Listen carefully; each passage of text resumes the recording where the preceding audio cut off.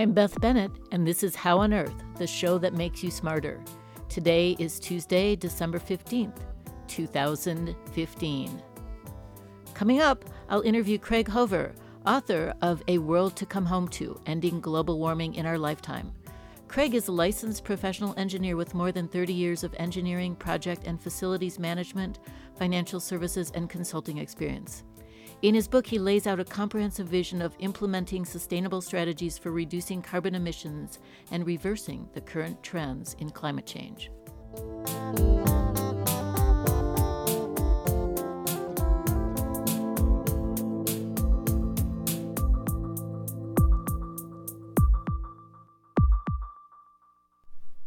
We begin with a look at some of the recent news in science.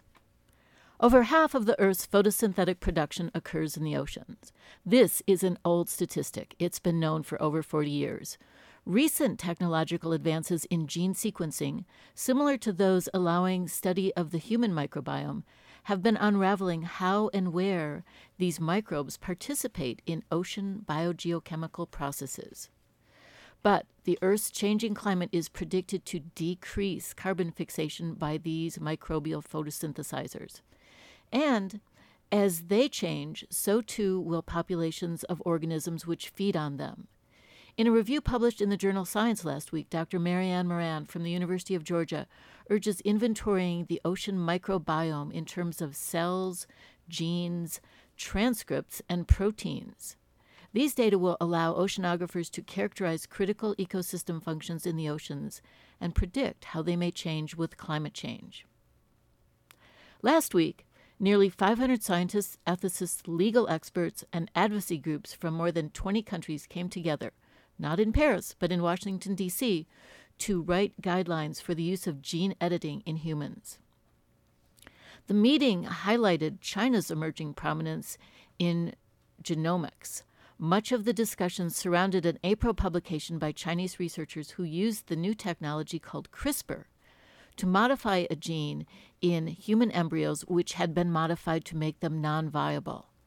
A position statement released at the end of the meeting by its organizers did not go as far as condemning such experiments, but they did say that a host of ethical and safety issues should be resolved before embryos are modified for clinical applications.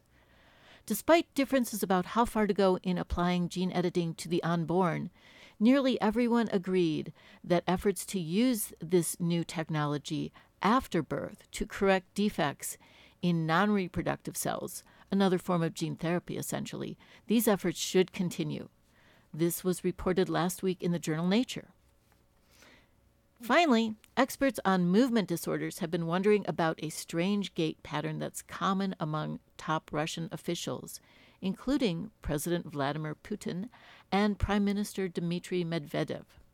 The gait involves a consistently reduced right arm swing.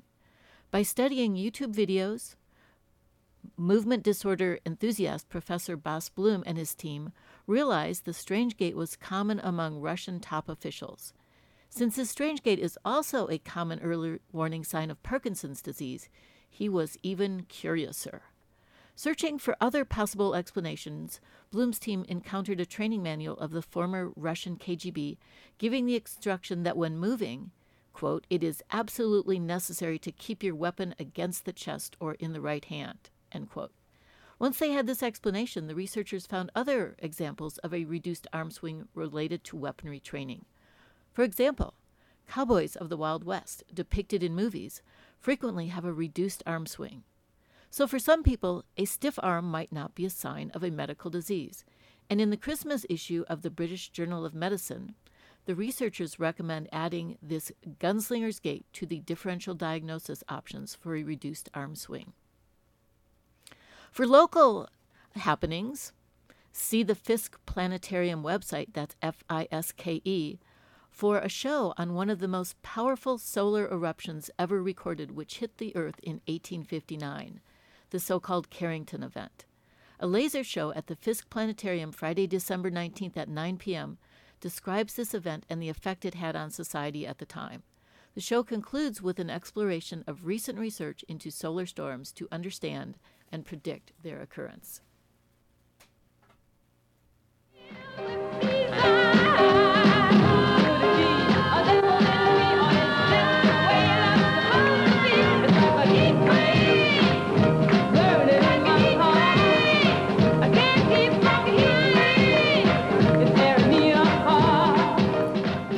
listening to How on Earth, the KGNU Science Show. I'm Beth Bennett. On the phone with me is Craig Hover, author of A World to Come Home To, Ending Global Warming in Our Lifetime. Craig spent nearly 2 decades working in the electric power industry in Southern California and has written a recent book in which he explains how aggressive development of renewable energy sources will allow us to reduce carbon emissions and minimize our reliance on fossil fuels. Good morning, Craig. Good morning, Beth. Thank you for having me on your show. Thank you for getting up early to talk to us. I hope it's not quite as snowy in California as it is here. Oh, no, it's sunny here. I was listening to the news there, and then, it seems somewhat ironic that we're going to be talking about global warming while it's snowing there in Boulder. Well, we could definitely make some explanations for it, but I don't think we need to go there this morning. I think we have plenty of material to work with from your book. And what great timing following the recent talks in Paris. And I think a summary of your book is a great supplement to that because they came up with all these ambitious guidelines, but you have all these great solutions that we can really start implementing. So before we get to those, maybe you have such a clear explanation of the science. Maybe you could spend just a couple minutes talking about the physics of global warming. The physics of global warming really comes down to something very simple, and it's the greenhouse effect. And we've long known about this. And there's 14 different climate drivers that drive the climate on the Earth, and most of them have time frames of too long to influence what we're seeing right now, and some of them are too short. It turns out that the greenhouse effect is right in the right window to produce the effects that we're seeing over the time frame that we're seeing. And we also know that the greenhouse effect, which is actually beneficial when it's kept within certain bounds, is actually what allows life to flourish here on the Earth. We know that the three primary, what they call greenhouse gases, are water vapor, carbon dioxide, and methane, and that's in their order of presence in the atmosphere. Most of the effect of the greenhouse effect is due to water vapor. The next one is carbon dioxide, which of course we know is being generated in massive quantities by the burning of all the fossil fuel. That's quite well known by now. And then the third on the list, which is way down on the scale, is methane, which is kind of a dark horse that actually has the capacity to outrun the effects of carbon dioxide, and not in the long term, but here in the relatively short term.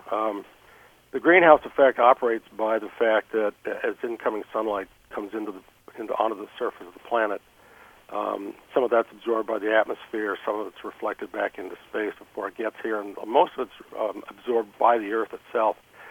Some of that absorption then is generated into infrared light, which is just below the visible spectrum, and is reflected back up into the atmosphere. Most of that leaves the atmosphere and back into space, but some of it bounces off these greenhouse gases that are in the atmosphere, and they get reflected back into the atmosphere and onto the surface.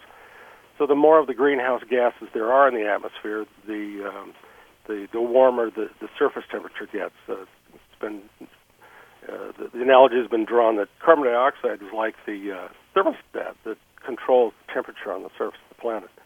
Less carbon dioxide, the cooler it is. More carbon dioxide, the warmer it is. So this is very straightforward. I think the thing that is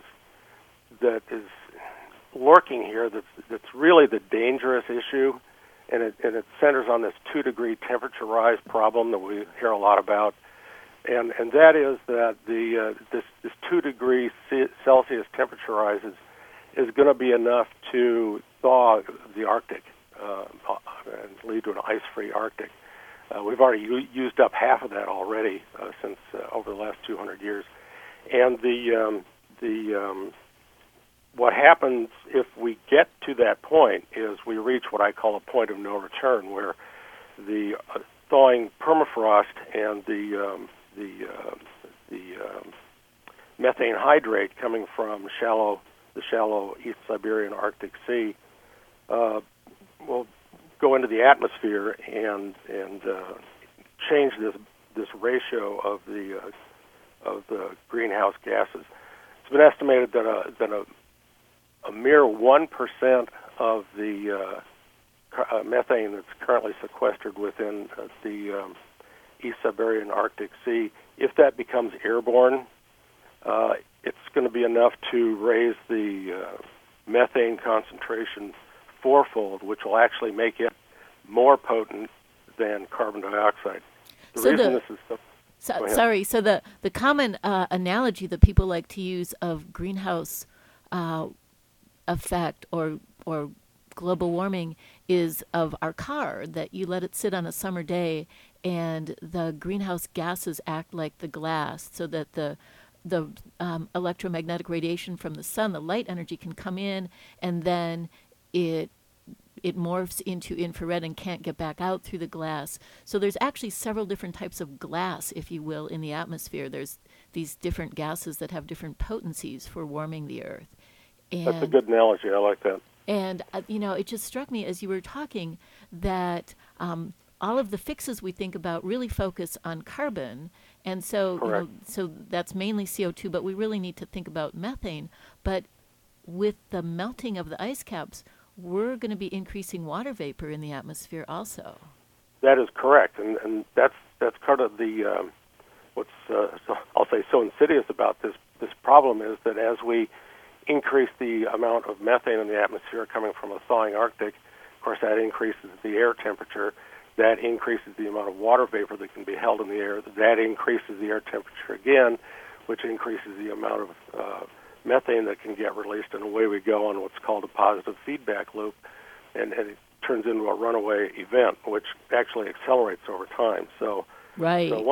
Yeah, which is really, really dangerous, and I don't think it's well enough understood. And those mechanisms have not yet been incorporated into the climate models that are typically used by the IPCC. I mean, they're in the process of being incorporated, but as of now, the severity of what we're facing is not well published.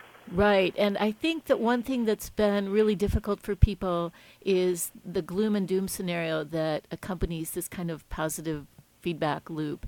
And I think the great thing about your book is there's so many positive steps we can take that will have big effects. So I think in the limited time that we have left, let's talk about some of those, because some of them were completely new to me and very exciting. So I really want to jump to the big ones, but I think we should start with some of the first steps that you described, some of the easy fixes. Yeah, I call them the easy stuff, which is the things that we're familiar with a lot, like recycling and planting trees and putting solar panels on your roof and eating less red meat and a whole myriad of activities like that. And those are all important to do.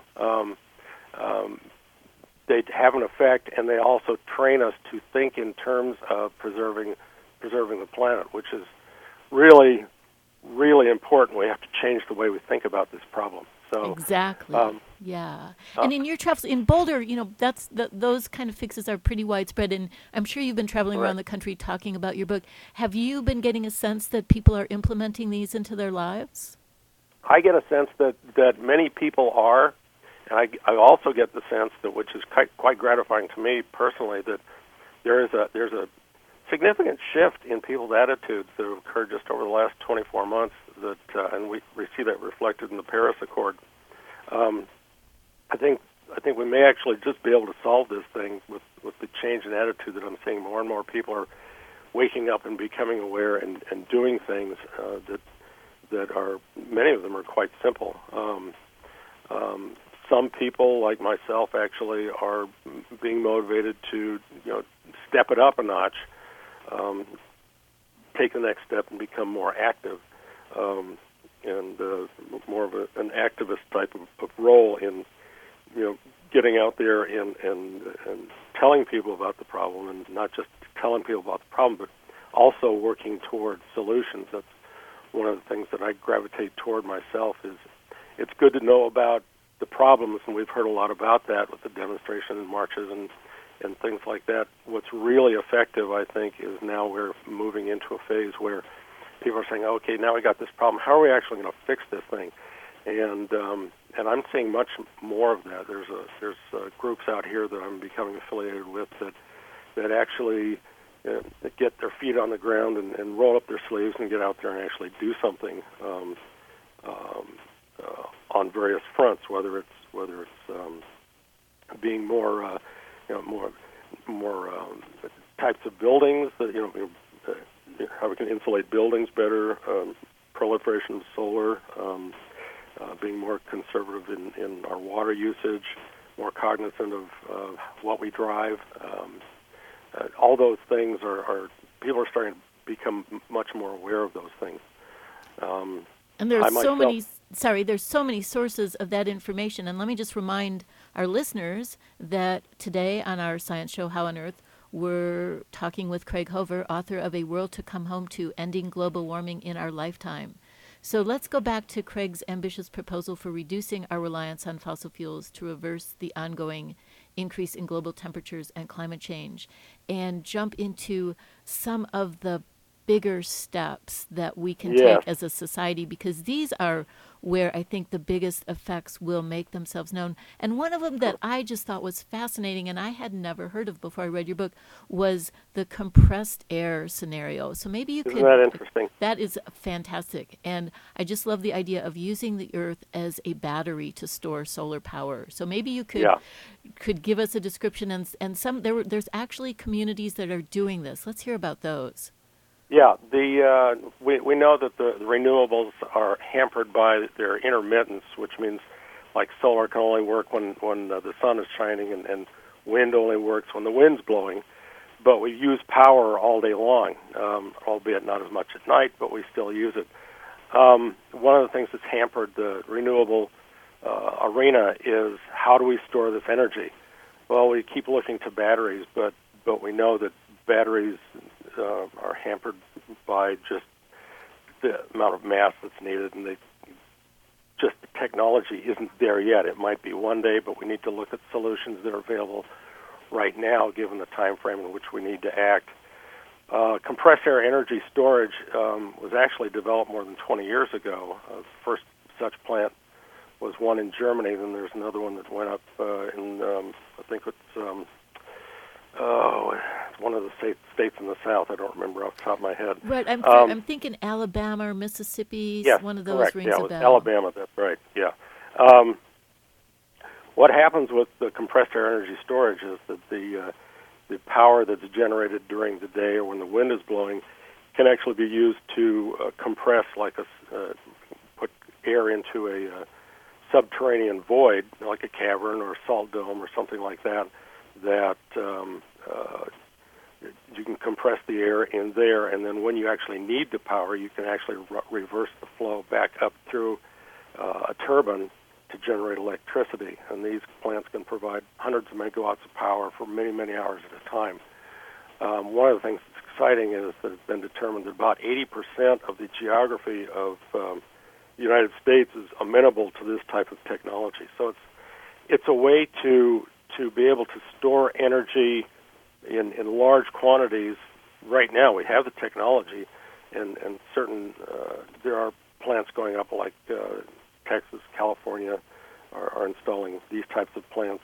That's really exciting to hear that. And can they be coupled with existing power plants to use the turbines that are already? Yes. Okay. They can. That's one of the nice things about this technology.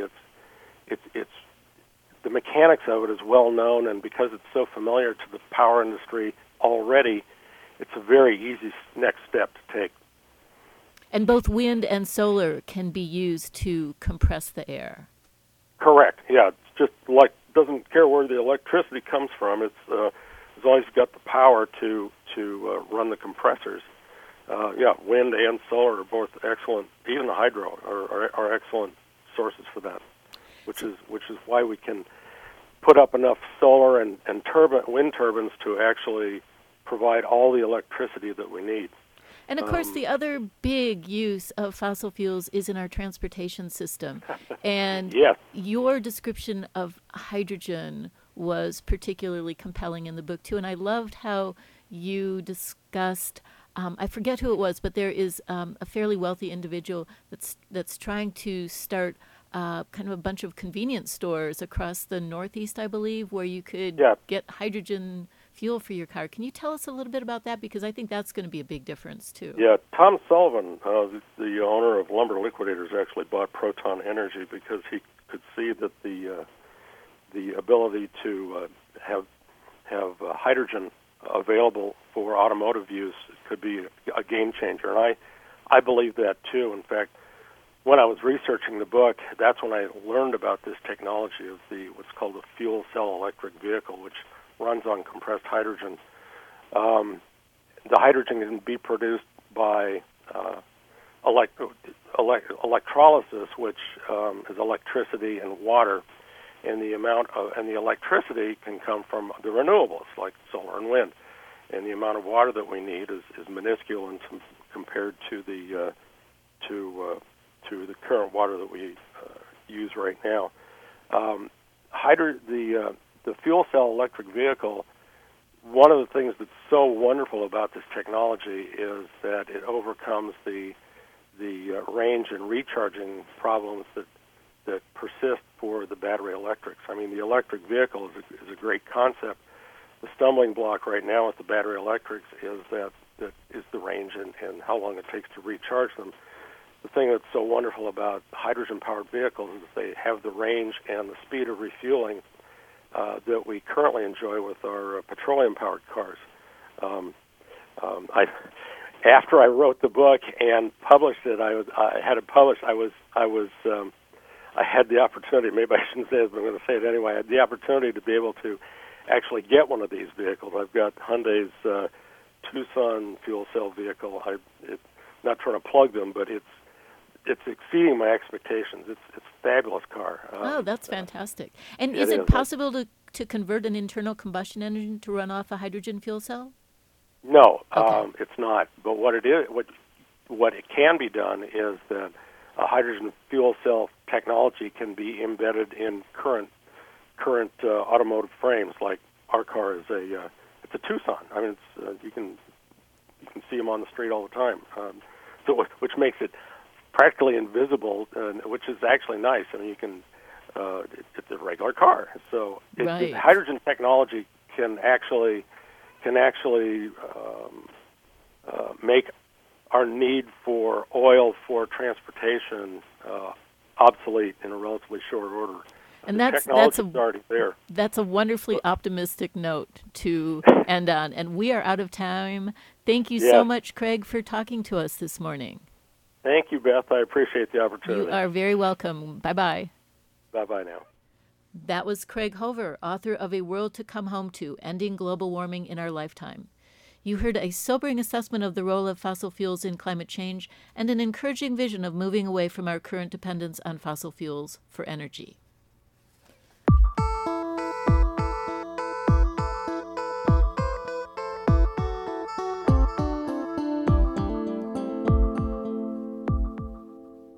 That's all for this edition of How on Earth. Our executive producer is me, Beth Bennett. I produced this week's show, which was engineered by Maeve Conran. Additional contributions by Shelley Schlender. Our theme music was written and produced by Josh Cutler. Additional music from Martha and the Vandellas.